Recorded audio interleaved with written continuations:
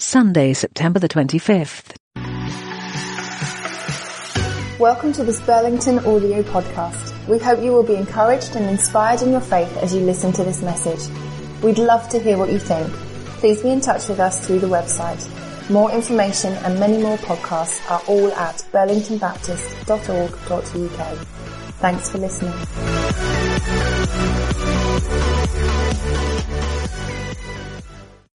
Last week we began this new series based in Psalm 23. And just to kind of give you a little bit of background, to kind of set it up again as we go through these weeks. We are collectively, and perhaps as individuals, conscious that there is a kind of collective trauma that everybody's experiencing. We're experiencing it in our own particular way, but there's a sense in which as a nation, even as a global community, we've gone through some things that have left us shaken. COVID is the obvious example of that. And then more recently, the war in Ukraine, now the cost of living crisis, and then on top of that, the death of the Queen. And other events like that have created in our national psyche a sense of trauma. And what we know about trauma is that it's not so much the trauma itself, but it's how we then go on to respond to it. And what we have naturally done as human beings is to try and get away from it as fast as possible. And so we've indulged afresh in the things that we think and we hope and we trust will give us relief. So we've been back on holiday and we've redecorated our house and we've planned that particular thing that we were prevented from doing during the pandemic and so on. And yet eventually those things run out of steam. And we perhaps realize that individually, corporately, we haven't quite processed our way out of the trauma that we feel. Psalm 23 is the most often quoted psalm by people of faith and those without faith. It's the psalm that will most often be read even at a funeral that's no longer regarded as religious or Christian. And there in the heart of the Old Testament, David, who was a big Old Testament figure, writes these words that are, if you like, God's response to the trauma in our lives. God's response to the anxieties that we face. God's response to the things that weigh us down, the pressure and the stresses and strains that would easily overwhelm us. It's an invitation into a deeper place with Him. And through this series, we're taking it line by line. So last week, and the podcast and so on is all available on the website, burlington.church. Last week, we began taking the first line. Today, we'll look at the second line. And we'll see how an experience, a moment in David's life, illustrates and helps us understand the principle that he's talking about in that particular phrase or sentence. So, for this week, He makes me lie down in green pastures. He leads me beside quiet waters. He restores, the next bit it says, He restores my soul.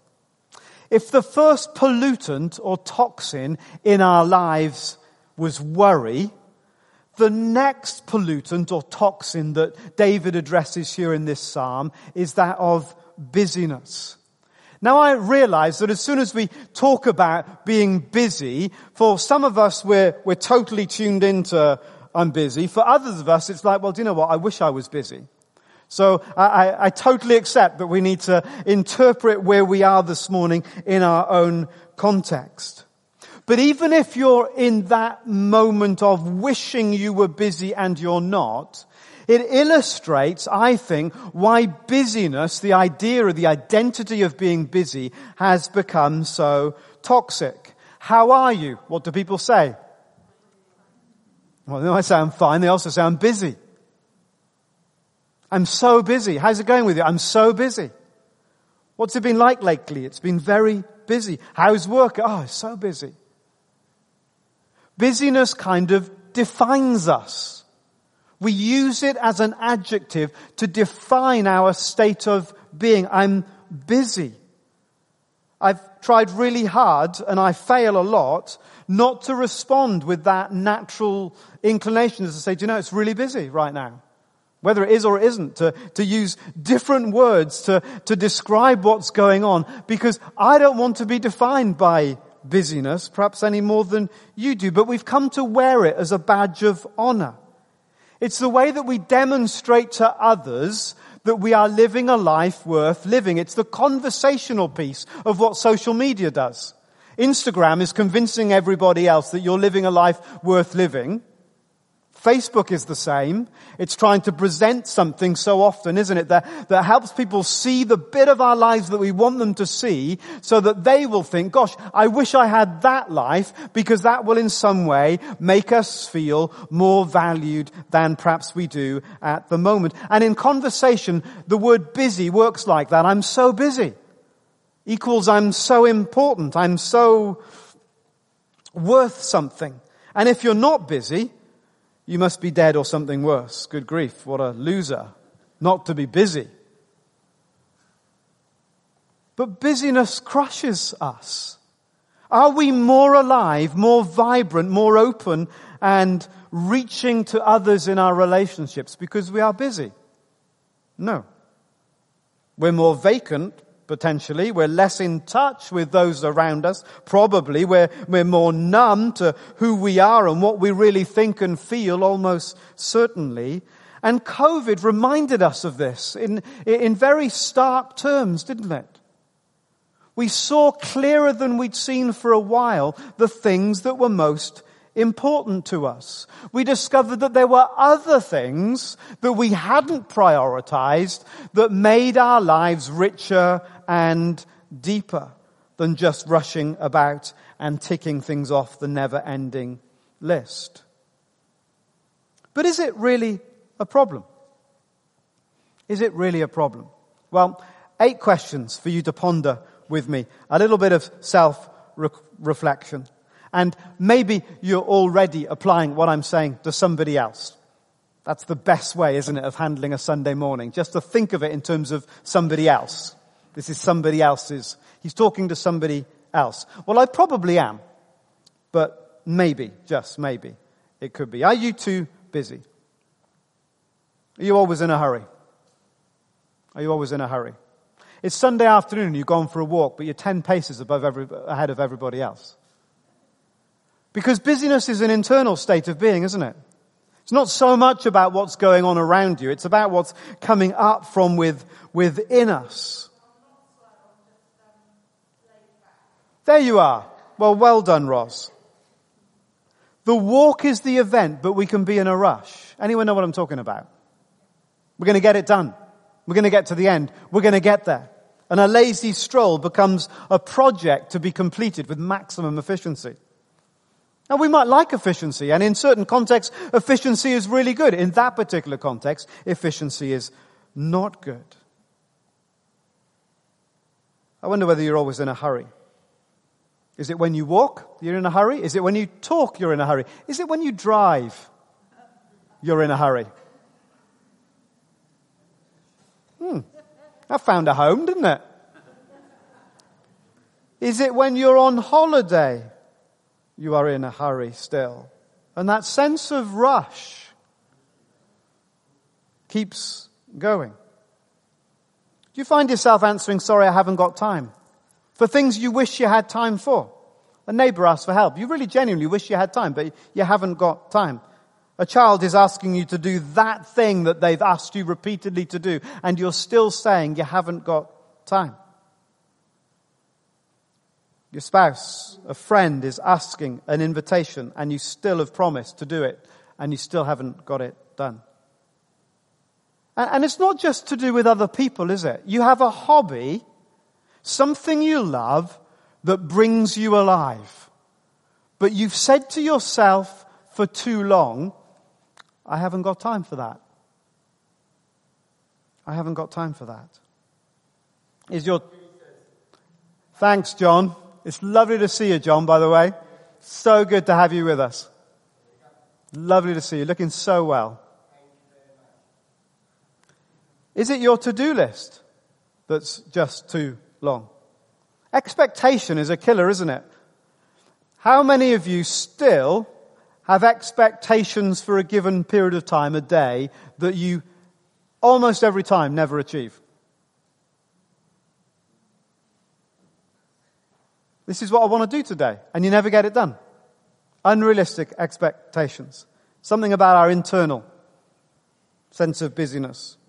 Do you use days off to finish work? Do you use times when you should be relaxing to get jobs done? It's not necessarily about paid or unpaid work. There's work for all of us. We all have responsibilities, things that we need to get done, things that we have to do. Do you use the wrong moments, the wrong season of the day or the week to get things done? For me, that can be late nights. It's not so much, it's that time. I could so easily late at night finish something off and then be wired through the night, or start something late at night when I suddenly kind of wake up again and wish something had been done. And those times are not for getting work done. Has someone ever told you to slow down? How annoying is that? Honestly. If they got their finger out and did a bit more, you'd be able to slow down, wouldn't you? But instead of getting their finger out and doing a bit more, they tell you to slow down. Do you feel guilty when you relax? I ought to, I haven't, I must. Ooh. Is the only time you stop when you're sick? And when was the last time you stopped to reflect? When was the last time you stopped to reflect? To really think about what's going on in your life. Or stop to think about what's actually happened to you in the day. To process how you felt about that conversation, that moment, that disappointment. To process, to receive that time you felt joy and gratitude and blessing and hope, but we've moved on to the next thing and we've lost the joy and the blessing and the hope that was there for us in those moments. And so busyness robs us in so many different ways. Threatens our well-being and our health and so on. But above all else, it threatens what we all know matters the most. And that's our relationships. And that, of course, takes us back to our COVID experience, isn't it? When we knew that at the end of the day, all we really want is to be in good relationship with the people that we know and love and vice versa. Quite a long time ago now, we did one of those, through Lent, one of those focuses like the purpose-driven church and the purpose-driven life. We did 1 month to live. It was thinking about if this was a month that was all that we had, how would we choose to spend it? How would it readjust our priorities? And the writers of that, Chris and Kerry Shook, wrote, when all is said and done, relationships are all that really matter. It doesn't matter how much money we have, where we live, or how many beautiful toys we've collected. None of these can comfort us, console us, cry with us, or love us. Our investment in the people we care about is the only legacy that has the power to endure beyond our lifetime. Life is about relationships, and that's what Jesus said. He said, if you sum the whole thing up, it's this: love God and love others as you love yourself. All about a relationship. Relationship with God, relationship with one another, and a right relationship with yourself. That's it. That's the whole thing. That's the whole deal. That's all it is. If we get all of that working well, then we'll be flourishing and singing and full of life and joy and hope. Relationship with God, relationship with one another, relationship with self. That's all there is to it. But busyness robs us, doesn't it, of those relationships? You know, as a parent, we can easily think with regret, I wish I hadn't been so busy during that season, because as I look back, I wanted to be different. Or others of us, we reach kind of midlife and go, where have all my friends gone? And somehow we kind of lost them a decade ago and have only just noticed. And many of us in church, we long for a deeper, richer walk with God, but in the end it feels like we just don't have time. How much are we really prepared to sacrifice on this altar of busyness? He makes me lie down in green pastures. He leads me beside quiet waters. I love that. He makes me. Isn't that a really interesting phrase? He makes me. In other words, I probably can't or won't do it by myself. He makes me lie down in green. He leads me beside quiet waters. So, following our series, we're going to go to that passage that Joseph kindly read to us earlier on to try and make some sense of it. You might want to have it open in front of you. It's 1 Samuel chapter 30. And it's kind of just tucked away at the end of 1 Samuel, and it's easy perhaps to gloss over it. It's just another day in the life of King David, who knew pressure and busyness. He knew the pressure of his work was quite literally a question of life and death. Situation's this. David has been off to battle with his army, and he comes back home to discover that while he and his army were away, the Amalekites have raided their home village and razed it to the ground and taken away their wives and children and taken away all their plunder, taken away all their goods as plunder. And to make things worse, as David comes back and discovers this, the soldiers are really angry with him, and they begin to turn on David and threaten to kill him. And then I love the way it says, and I haven't got this verse for the screen, but I should have really. I love the way it says that David paused. What verse is it where he says he drew strength from the Lord? Just as he comes back and he finds it. Can someone find what verse that is to point everyone else to? So he comes back, verse 6. So he comes back, verse 6, and he says, he's overwhelmed by what's happened. It's been, the rug has totally been pulled from beneath him in every sense. And it says that he drew strength from the Lord, and then he inquires of God. He takes a pause.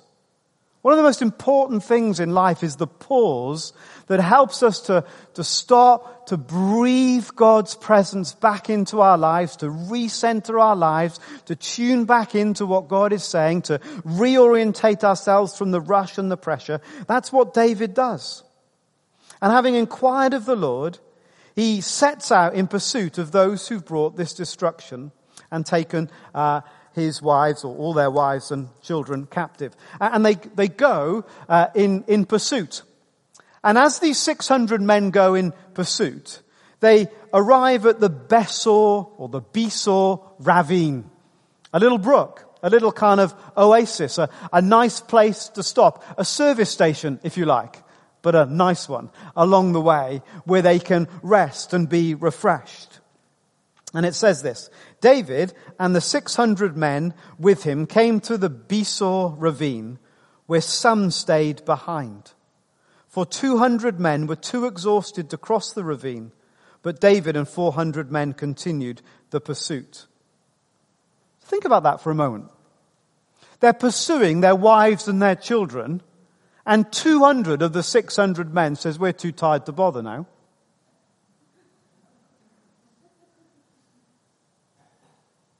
Well, that's what it says.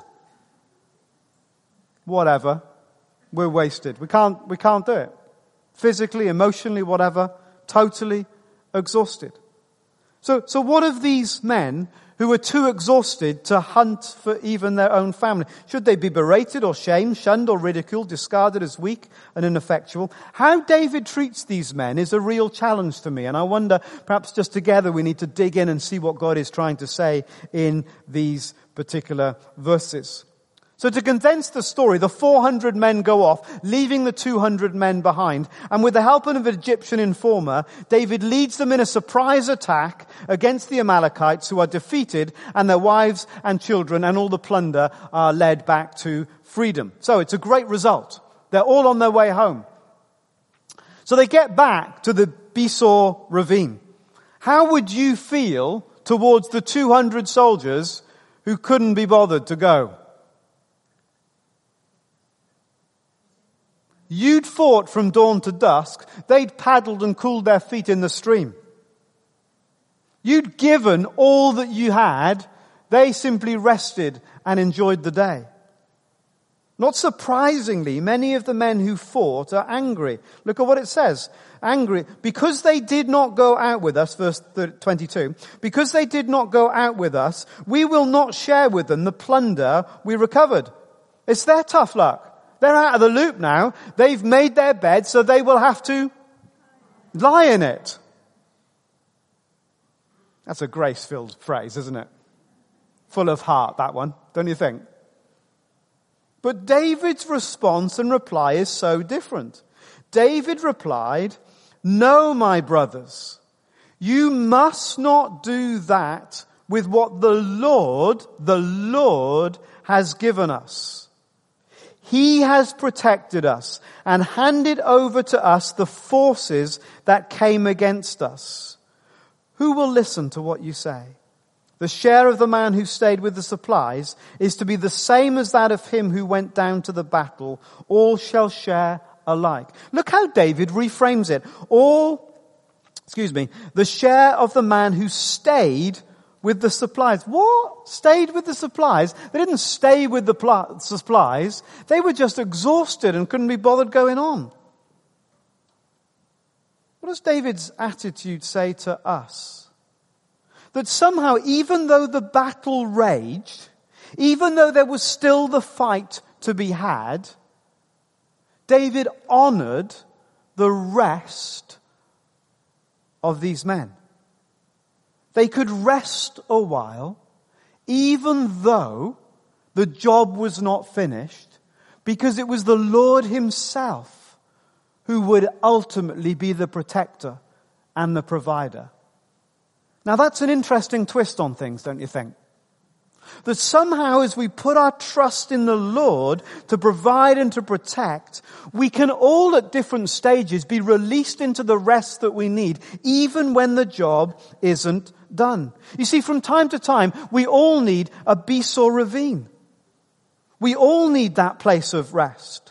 And here maybe David's capturing something that centuries later Jesus would say, for when Jesus was at the height of his ministry and people were being taught and healed and the crowds were gathering round and more was happening than you might ever have imagined, and you think, now's not the time to give up, Jesus. Keep going, Jesus. What did Jesus say at the height of it all? He said, "Come away with me."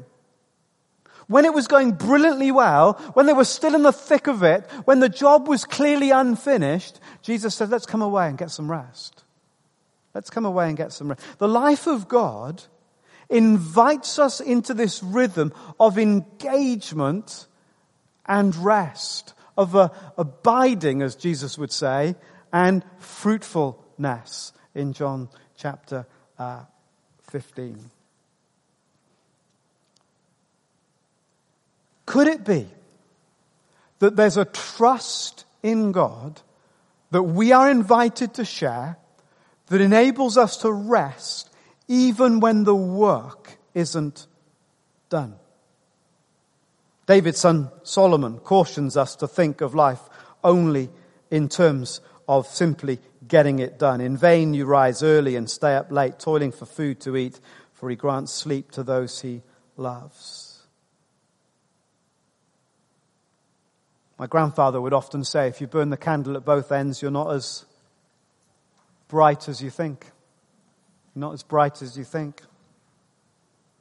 And sometimes perhaps the most spiritual thing that we can do is just get some rest. Recenter ourselves, reconstruct ourselves. Allow our tensed up, overwhelmed body, mind and soul to be at ease. I can remember after a really busy period. Busy because arguably I was too lazy to control my own diary. I was too lazy to control other people's expectations. Crawling into bed just one afternoon, knowing that I'd got to that point when there was just nothing left. We all need a Besor ravine sometimes, and that's okay. So rest is the shepherd's gift, and he's glad when we take it.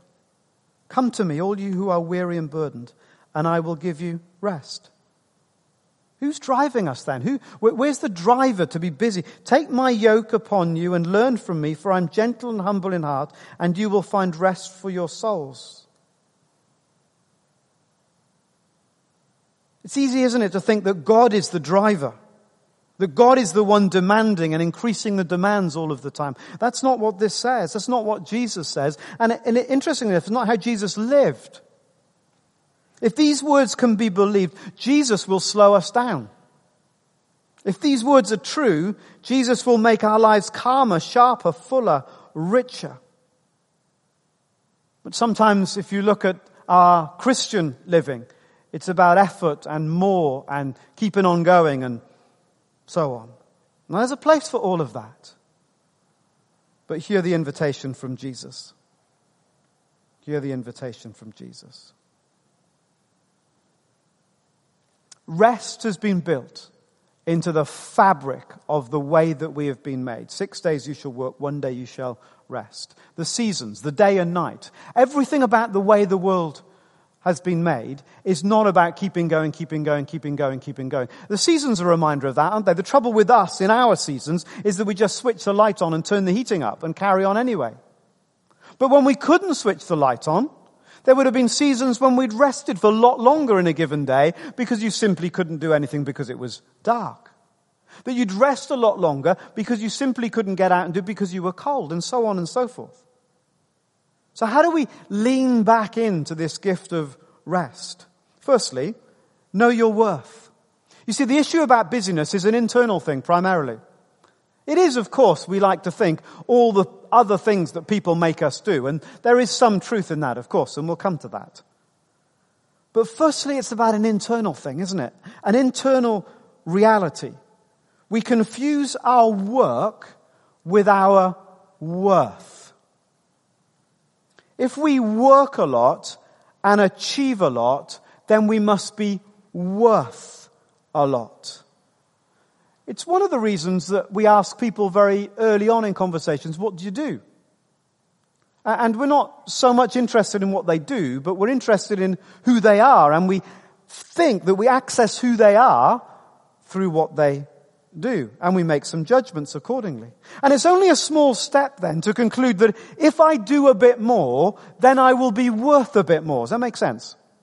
If I only do a bit more, then I will be worth a bit more, and I don't feel I'm worth very much, so I'll do a bit more.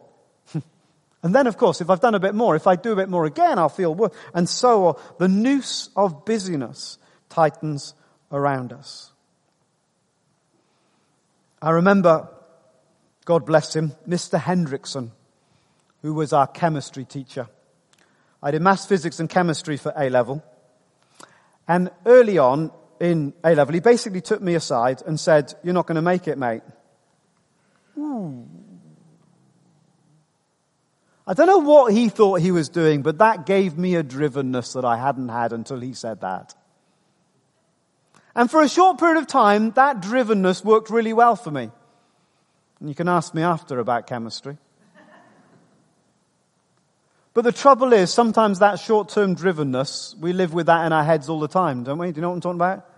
You know, you keep that sense of, I've got to prove something to somebody else. I've got to prove something. And the more I do, I'm not quite sure that I've proved it yet, to them or even to myself. And so I keep on going. And God says, look, you're precious and honored, and I love you. You've got nothing to prove. You've got nothing to prove. The second internal thing is about a sense of contentment, isn't it? Being content with where we are and what we've got and what we have, that helps us to rest. We're bombarded with messages, aren't we, about needing more, keeping up with the Joneses, which was really tough where I came from in Wales. It was so much to keep up with. But we need to foster just a sense of gratitude, don't we? A sense of appreciation for what we have, and that comes with gratitude. And one of the things I've been learning about gratitude that I've found really helpful is that, you know, we make the list of things that we're thankful for. We might have Thankful January. We'll make a list of, and we'll say something we're thankful for every day. That's a brilliant thing to do. It's a brilliant thing to do not just in January, but every day. But one of the things that I've discovered, and I've been trying to put into practice in my own life, is to lean into the emotion, the feeling of the gratitude. Does that make sense? So instead of it just being a head thing with a list, I'm grateful for, think about the feeling that creates, the appreciation that I have for that thing, and allow that emotion, that feeling to live in your being, in your heart. Maybe try that this week. Take something each day that you're grateful for and spend 5 minutes, it'll feel like forever as you learn to do it. Spend 5 minutes trying to lean into the feeling. Feel that sense of gratitude, that sense of appreciation. And then there are the external things, aren't there? And I'm just going to wrap up with these. We need to limit. Sometimes we just need to say no, don't we? And I know that's really difficult. All kinds of competing pressures on our lives. This verse from Ecclesiastes. There's a lovely paraphrase. It says, "A fool's work wearies him. He does not know the way to town." It's been paraphrased. "Only someone too stupid to find his way home would wear himself out with his work."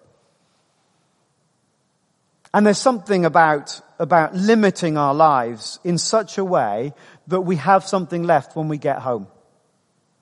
If we win away but lose at home, I wonder whether we've ever won at all. What do we need to limit to make sure we have what we need in the spaces that we need them? The Sabbath is part of that, isn't it, of course? And we did a few mornings on the Sabbath earlier on this year. In Feasting February series, if you want to find that out, there's a whole morning on the Sabbath that's worth reflecting on. We need, fourthly, to make choices based on our values, don't we? To put the important things in first and so on and so forth. And lastly, we need to discover God's pace, God's rhythm for our lives. Following the shepherd may not be the pressure and the rush that we've come to think of as the Christian life. Could that be so?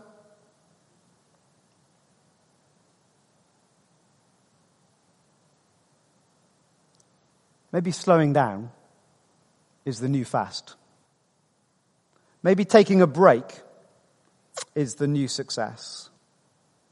Let's pray.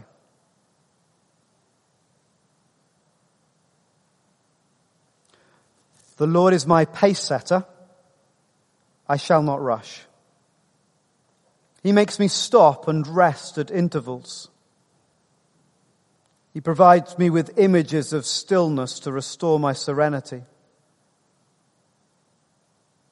He leads me in the way of efficiency to calmness of mind, and his guidance is peace. Even though I have a great many things to accomplish this day, I will not fret, for his presence is here. His timelessness, his all-importance will keep me in balance. He prepares refreshment and renewal in the midst of my activity, anointing my head with the oil of tranquility. My cup of joyous energy overflows. Surely harmony and effectiveness shall be the fruits of my hours. For I shall walk in the pace of my Lord and dwell in his heaven forever. What's God saying to you today?